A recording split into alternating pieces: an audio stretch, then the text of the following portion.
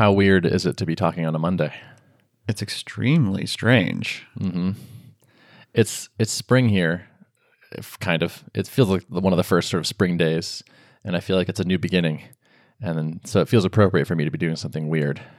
Yeah, I'm with you. That feels like the sun. Well, partly because daylight savings time, probably, but the sun feels different. Like it feels, it's like different position in the sky, and it's putting off more heat, and I can sense it. There's still snow on the ground, but I can sense spring is coming, and I'm very excited about this. Yeah, totally. I pinged you over the weekend and was like, yeah, well, what if we like doubled up? Because I was talking to Brian or Jordan, and I was like, yo, I wish you guys just recorded more podcasts. And then I was like, well, I should probably also record more podcasts too. Put your money where your mouth is. Exactly.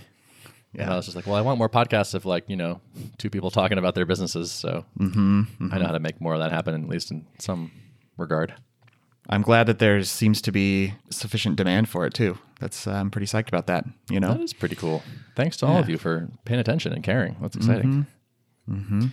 What would we do different if we had 2 listeners? We would just invite them on the call. Yeah, that's probably it. Yeah, exactly. Because this would just be a stand-up. Yep, exactly. I like that.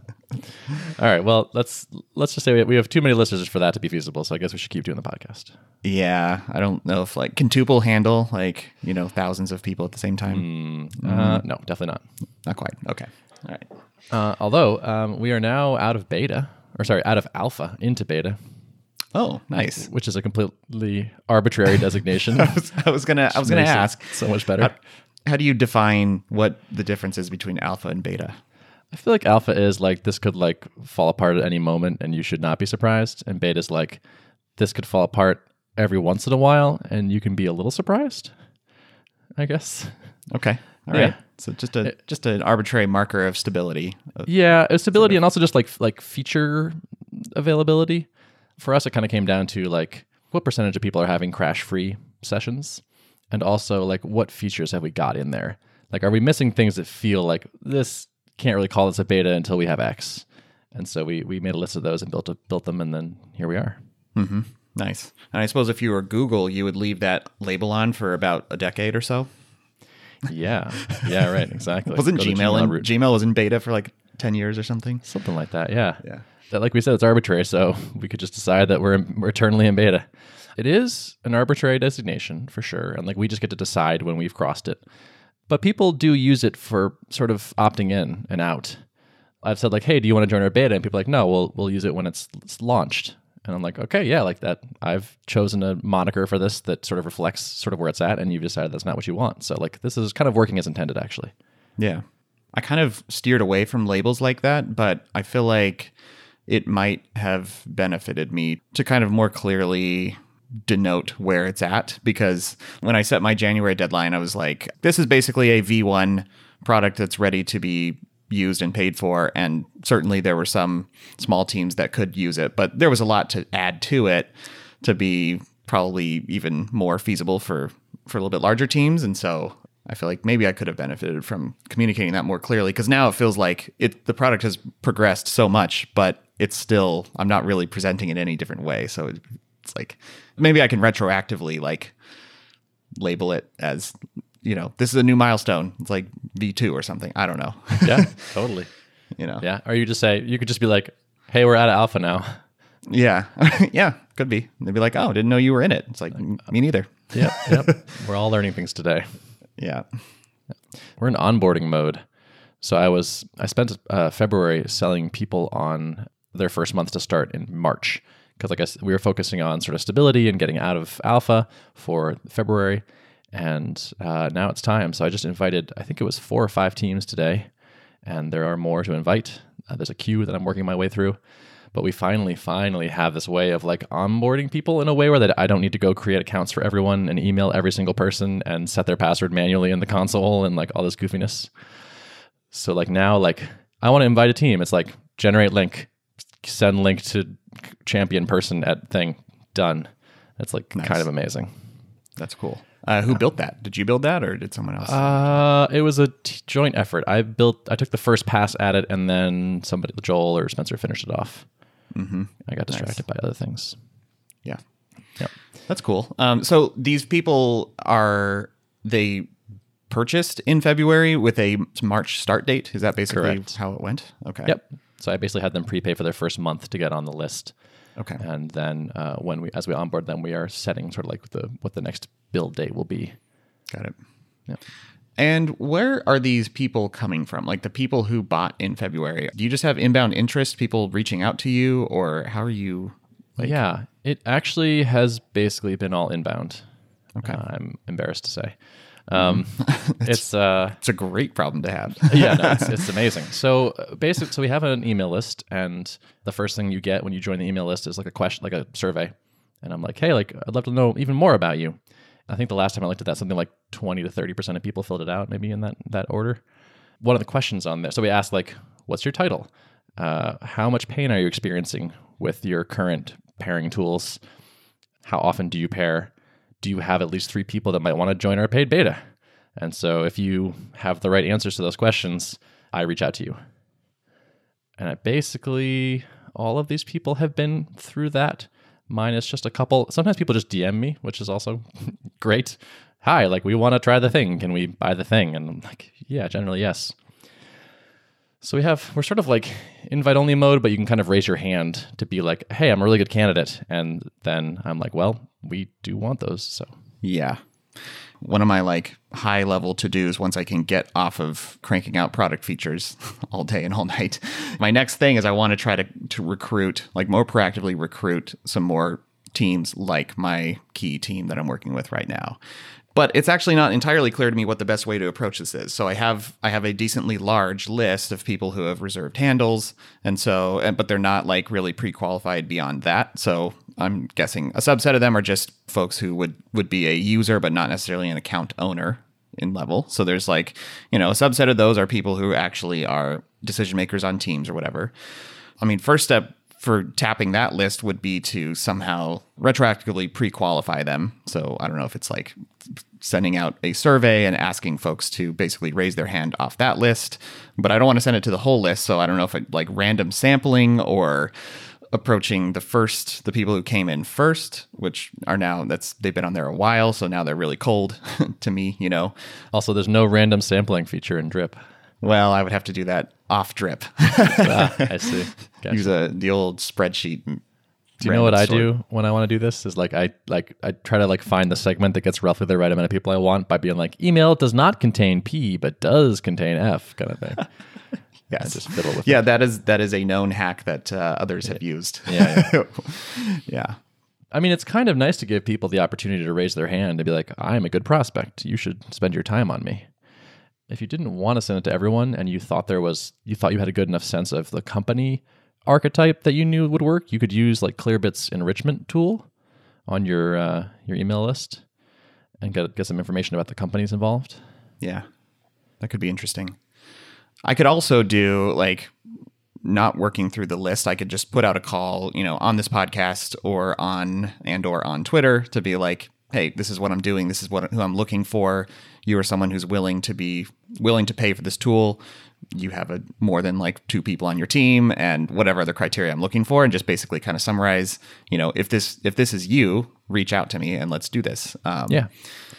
So that's another option too. It's just like, I think you probably want to shout it from a couple different places, because even the people that say they're interested, a bunch of those will fail to go anywhere, and you'll weed out a bunch of them. So like you probably want to start like hopefully to start with a good number of them to actually end up with 1 or 2 that make it all the way through. And I've really become convinced that, and maybe it's just from the amount of time I've been doing this and, the stage I'm at, but it's like, I have no qualms now about asking folks to pay. Like no more free trials. I don't want to do it. If you look at the numbers, like Level is not that expensive unless you're a giant team. Even to ask you to pay, a team of 10 pay $80 a month. Like that's nothing compared to the amount of time and effort that's being put into this product. So, For sure. Yeah. Good. Well, that's a good mindset to have, I think. Yeah, I told you we got rid of our free trial, and that has been going fine. We have been doing some pricing changes recently. Like we're always testing new pricing, but it actually kind of feels like now we have hit upon a thing that is getting a yes a lot. A big part of that was just like lowering it. I was at the edge of the curve where it's like, yes, the very well off companies can afford to buy this, and the numbers seem reasonable to them, and they expect an enterprise sales process, and they have a security audit and all that stuff. And so you can make a business on those companies. I mean, like, it's not the most fun ever. And we were just getting way more no's than yeses because of price. And so I was like, spending time on all these leads and going back and forth and whatnot, and like, I'm just getting a lot of pushback on the numbers we're asking for. I had a conversation with a guy, and he was like, all right, so I have like 50 engineers. Let's just imagine I rolled this out to everyone. That would be the most expensive thing our company pays for by like 3x on an annual basis. Yeah. And I was like, okay. That doesn't sound quite right. Doesn't sound right. So tweaks have been made. We're testing some sort of new pricing that's lower for sure, but also with kind of like an easier to get into kind of thing. I'm lowering the amount I'm asking for per seat, and that has helped a bunch. But also I started pitching people on a flat rate to get your entire team in for the first month. So a thing that kept happening was people, even the ones that were not price sensitive, would be like, cool, sounds good. We're going to start with 2 and see how it goes. And it's like, that's just not as good as it could be. Like, that's just like, a lot of people wanted to start with 2 people, and they have, 10, 12, whatever. And I'm like, yeah, but like, you're going to like it more if more people can use it. And if like the 2 that you give it to don't like it, then this deal is dead. But if you gave it to 10 people and 4 of them ended up using it regularly, you can just pay for 4. That's fine. Now I've been pitching a flat dollar amount. No matter how many people you add, just add everyone. And then at the end of the month, we'll just see like who's left, who's still using it, who wants it, and we'll bill you for that. Did you consider, instead of flat, like just a discounted per seat price, so it still scales variable to the team size, or did it just make more sense to do flat? Yeah, no, I hadn't thought about that. That probably would still get approved about as much, right? As long as it were like a pretty big discount. But then I feel like it triggers that same thing, which is like, let me find out who wants to use it, who wants to try it, who should be on the list. And so I was basically going to like a busy, engineering leader and being like, hey, go on Slack, start a Google Sheet, ask everyone who's interested to put their email on it, decide whether or not you want the designers on there or not, ask maybe the project managers, like just all these decisions and kind of like, unsurety, and just like, go do stuff for me. And now it's like, here's a fairly trivial amount of money. Give it to everyone. Whoever wants to keep using it, we'll talk about afterwards. I like that. It'll be interesting to see if something like that makes sense for Level eventually, once I have, sufficiently large teams wanting to try it out. I could see a similar dynamic happening where it's like, well, and same with Level, like you're not going to see the results unless you really try, you go as all in as you can and really pilot it. Right. Yeah. So you have a big hurdle to get them over already. So if you can make pricing not an objection in the first month, that might be a useful thing for you. So far I've pitched this new pricing scheme to, I think, like 4 people, and all 4 said yes. And this is unseen. So this is like, I haven't done a demo with them. They haven't even used the app. And so now it's like, we're starting to hit the point where it's like, okay, like I can actually close these just like with an email. And so like, maybe they don't convert as well to the next stage. That would not surprise me if that were true. But it's like, suddenly I've kind of unblocked sales from a like lead flow, at least, or like into the next stage of the pipeline. I don't know where we'll eventually end up, but like this is feeling righter than anything has so far. Also, very annoyingly, a few months back, I emailed Rob, a little known person, operator in the space. I was like, hey, what do you think we should charge for pricing? And he was like, just going off my gut, I'd say this. And I was like, we could charge way more than that. Rob's wrong. I'm closing deals at way more than that. Why would I leave so much money on the table? And the price that we're charging now is like exactly what he said. The one we finally come to is like, oh, damn it. Well, oh well.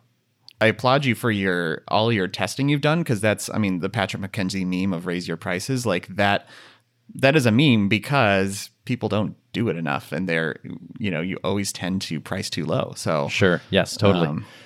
Yep, and right, and I'm glad we explored the space, and the interesting thing is now I know. It's like before I was like so on the charge more train, where I was just like, yeah, obviously, like duh, like some people will pay twice as much and they don't care at all. Why would you be an idiot and not do that? And now I'm realizing like that a higher price point is a different kind of customer and a different kind of sales process, and you don't necessarily want that. Like it's not all good. if you're paying certain dollar amounts, people expect things like demos, like free trials, like, all these audits and things like that. Like we'll see, like once it's like actually like converting these people to normal subscriptions, like if it actually just continues to be kind of painless. If at the end of the subscription they're like, oh, and now we have our huge obnoxious process you have to get through to keep paying, like, oh wait, okay, maybe this doesn't work how I thought it would. But it's been interesting for me to kind of experience the high end of that curve and then to drop it down and see what that feels like. And like we're just gonna kind of keep dialing it in and try to end up somewhere that makes sense for us. Yeah, it's like you're doing aspirational pricing, like price for the type of customer that you want to have. Yeah, in a totally. sense, right? Yeah. I quoted this new price to somebody and he was like, oh wow, nice, I respect that. Like way to charge that amount. And I was like, because it's so low? And he's like, no, it's so high. And I was like, yeah. It's like, just so you know, like this is not the high version of the price. Yeah. So. That's funny. You have no idea where I've been. Yeah, exactly. But it was just great. He was still like, I was like, oh, nice. Like way to charge, a healthy amount. And I was like, right. Yep. Sure. Cool. That's funny. Yeah. So that feels pretty good. I'm interested to see how that plays out. Yeah. Yeah. Me too. I hope Rob doesn't end up being completely right. That'd be very rude of him. Well, wasn't he already, or is this? Well, I mean, you're just waiting to declare success. Just exactly. Yeah. The initial signs are positive, so we'll see. Yeah. Mm-hmm. But he might know some things. Turns out he might. He's been around the block. Yeah. So just a couple more things for me. One is we added a new thing that two new things that I'm psyched about. One is the ability to control the resolution of the call from the guest's side, which I think is kind of cool. So there's a little drop down on the tuple window, and it's like if the connection's really good, you can bump up and like to like a really high resolution. And if it's not so good, you can bump it down. And so if you want to like have a really sharp display because you're not doing much remote work, you can just do that. And if you want to have really fast latency because you're typing a lot, you can tweak that as well. And that was just like one of those things I've wanted to have get out for a while, and it's live, and it just feels really good. Very nice. And is this a differentiator type of feature? Like, can you do this in any other tool that you know of? I don't think so. I'm not aware of any other tool that let you do that. Yeah. And that's what's especially cool about this, because it feels like it's very unique. Yeah. I was excited about that all weekend. It's funny, like I think we put it out like on Thursday or Friday, and just like I just felt happier over the weekend knowing like a good thing has shipped in the product. Like I'm psyched that we have this there. That's cool. The top resolution is just uncompressed, basically. It's like whatever your host's native resolution is, and we called it ludicrous mode. Mm-hmm. As an homage to Tesla. Nice. Yeah. So we have a question or retro, which is, how is the product better than last week? Which I think is kind of worth talking about. And I'm glad that's there. But one thing that I added recently was, how is the company better than last week? Because there's so much other stuff that we have to build to make like a really legit company. It's like terms of service, privacy policy, help desk software, like writing things down. Just like has anyone written a list of all the services we're paying for and how much that costs and all this stuff? Just like there's a lot of like things that you got to do that's the company part of the software company. I wanted to make sure we were like paying attention to that too, because those are important wins as well, for sure. Yeah, and I think it's healthy to look at those things as vital pieces and not just like annoyances or like things that are not actually important. Like it's easy to put the product up on a pedestal and say like, well, as long as we're making product progress, everything else is just a cruft that we have to deal with. But it's all important to build a well-oiled machine. So right. And it's a big machine, and the product is a part of the machine, but there's a bunch of other parts too. And they can even get dwarfed by the rest of the parts. Even just like security questionnaires, man. Filling out security questionnaires sucks. Like we should have a white paper. Like this is one answer that people do. Like they write up a white paper that has a bunch of just their answers to this question, and you can just respond with that, and maybe it's enough. And it's like, okay, yeah, like someone should do that. That's part of building the company part. It's not the product. And that would be a useful thing for the sales process and all that stuff. But like, so let's make sure we do things like that, and also like recognize that that's worthy work too. Yeah. That's good. Yeah. So yeah, what's up in your world? Last time we recorded, I talked about being close to shipping the notifications feature, and that did make it out on Friday. Shipping before the weekend. Yeah, I had a similarly, like I was kind of riding on a high over the weekend because I got it shipped, and I said I wanted to get it done by Friday, and I did. I felt good about that. It was after my team was already mostly logged off for the day, so I didn't really get any initial reactions last week, but that was fine. Like I did a round of polish over the weekend when I had a few hours here and there. And this morning, kind of got hit with a barrage of little pieces of feedback and a few bug fixes and things. So I spent most of today kind of fixing little things that were not functioning so well with the notifications. Yeah, it really helps to have a team that's immediately responding to things they're seeing. So like for example, I had a notification would get listed in your feed anytime another person acknowledged a reply that was authored by someone else on a post that you're subscribed to. So like, if there's 3 people participating in a conversation and you thumbs up, Joe's post, then I would see a notification about that. And it was like unanimous from everyone on their team, like, this is great, but I hate seeing these. I don't want to see these. And everyone is just piling on like, yep, don't want to see it. I could build up like a rationale as to why that should maybe be in there. Like maybe you're interested in that happening, but it was like pretty unanimous. Like, nope, don't want it. So you could just be so much more confident making decisions when you have like real users giving you that kind of feedback. So 100%. Yeah, that's so nice. How happy does that team seem? I think getting happier with the product. Yeah. I'm seeing fewer complaints about things, and the things that are pointed out that are negative are generally smaller in scope, like less fundamental. And it was cool. I got someone who is a member of a different team, a smaller team that's using Level, tweeted their praise of Level earlier today too. So that was cool to see. It was like, yeah, it took a little while to get used to, but now I'm really starting to get it, and it's feeling really good and much better than Slack. So wow, it's exactly what I want to hear. Very cool. Yeah. Do you happen to know if any of these teams that are using it have ditched Slack? I think some of the smaller ones have. I think my team of 10 is still using it for some very specific use cases. Like they have a bunch of integrations piping in just like a stream of notifications from another app.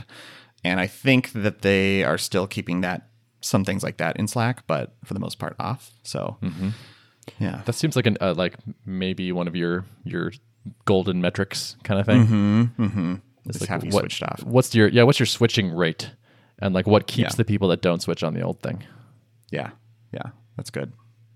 That's product. I'm this week hoping to finish some smaller things, but also step aside from product a little bit and put some attention towards recruiting that next cohort of folks to start paying and really start trying it out. Nice. When does your team of 10 rebill? Do you know when they pay their next subscription month? So this team is actually not currently paying. They were on one of the pre-orders, and one of the first to kind of step up and be like, yes, we're going to go all in on this. So they were still they came in during the phase where I was like still extending trials to folks with the thing of like, once you're getting value out of the product, I will start charging you. And so I think arguably they're at the phase right now where I need to have that conversation and talk about what does it look like for getting them on a subscription. I think they'd be open to it, but I need to have that conversation. Yeah. That sounds worth doing. For sure. Because that'll either be, yep, yeah, we like it. Let's do it. Here's a credit card. Or, well, there's this thing. Like it's gonna uncover things. It's gonna tell you where you're really at. But if it tells you you're at a place that's not where they don't feel like it's worth paying for yet, they can at least tell you why. Right. And this is how I justify it in my head as I force people into a decision like this that I don't necessarily want to hear the answer to. It's like, okay, well, if it's bad, at least we'll get some data. We'll get feedback. Yeah. I guess the only thing that gives me pause about it, which I've pretty much gotten over this entirely, is just that especially with this team, I've worked with them for a while. They've given me a lot of feedback, and they're becoming more and more entrenched in it as they've kind of modified their usage patterns and bought into it completely. So if they weren't in a position where they felt like they were ready to pay, I kind of have them locked in a sense because they've put in all this effort to switch over to it. So I want to be careful not to take advantage of that fact or exploit that by saying like, well, now that you've spent all this time, if you don't feel comfortable paying, like if I can kind of force that decision, and I don't want to force a decision. I want them to be happily starting to pay, if that makes sense. Definitely. Although that I'm not sure that like reasoning follows super clearly to me, where it's like they're getting too much value from it or something. Like they're using it too much. So if I told them they had to pay for it, then they would have to use something else or something. Well, no, it would be like yeah, we think Level has great potential. There's a lot that we still want to see changed in it, but like it's getting there for us. And if I'm like, cool, now's the time to start paying me, or I'm going to shut off your account, like that would be like, I just want them to feel ready, you know? Yeah, sure. Well, I mean, I think if you've pitched them as like, you should start paying me when it's delivering you value, you could just ask, be like, are you getting value from this? Yes, no. And then like the sort of next step is pretty clear based on that answer. And you're not like being a jerk. You're just saying like, remember that thing we agreed to? Like, I'm just checking in on it. No, there's definitely a way to approach it. That's, I think, feels right to me, you know? Yeah. So, yeah. Get that money.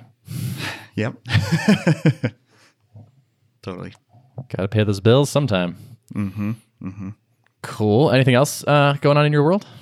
No, I think that's it. I mean, I'm traveling this week too, going back to visit family in California. So Nice. we'll see how much I actually get done. But the plan is to still try to get some work in. So Nice. we'll see how that goes. I was just commenting on Twitter that like Brian Castle takes a ridiculous amount. He does so many trips. It's like every time he's on Bootstrap Web, it's like, well, I'm going to be in X, next week for a couple days. He's so good at that. I need to take advantage of my remote friendliness more, I think.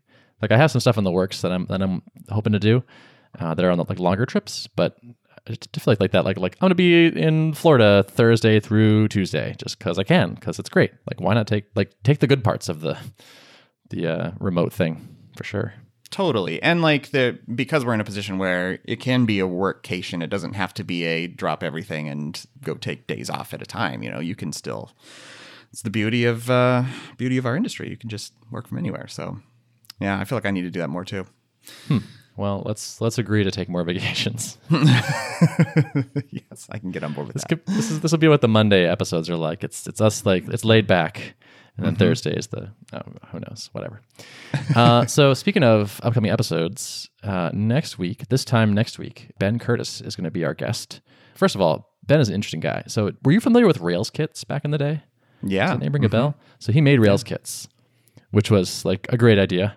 They were like pre-made Rails apps, basically, that you could buy that are already like tailored for doing a thing, which is good stuff. And then after that, he started Honeybadger. He's one of the co-founders of Honeybadger, which I feel a deep affinity towards after realizing they are three people who started when a large incumbent kind of went off the rails, and their intention is to stay small and just provide a good, profitable service. I see some parallels there. Yeah. I was like, oh my God, this is our spirit. This is our sister company. They just don't know it yet. So Ben is going to come on the podcast next week. And I think this is sort of how I pitch it to you, which is like Mondays, maybe we do interviews. Thursdays, maybe we do updates, just because there might not be quite enough to talk about if we didn't have like a little bit of a cadence like that. Yeah, I like it. Cool. So stay tuned for that. And we'll see you in a few days. Awesome. Yeah. All right. Show notes. Show notes can be found at artofproductpodcast.com/Monday. I don't know. No, don't go there. Don't go to that URL. Dead URL. All right. Thanks for listening. See ya.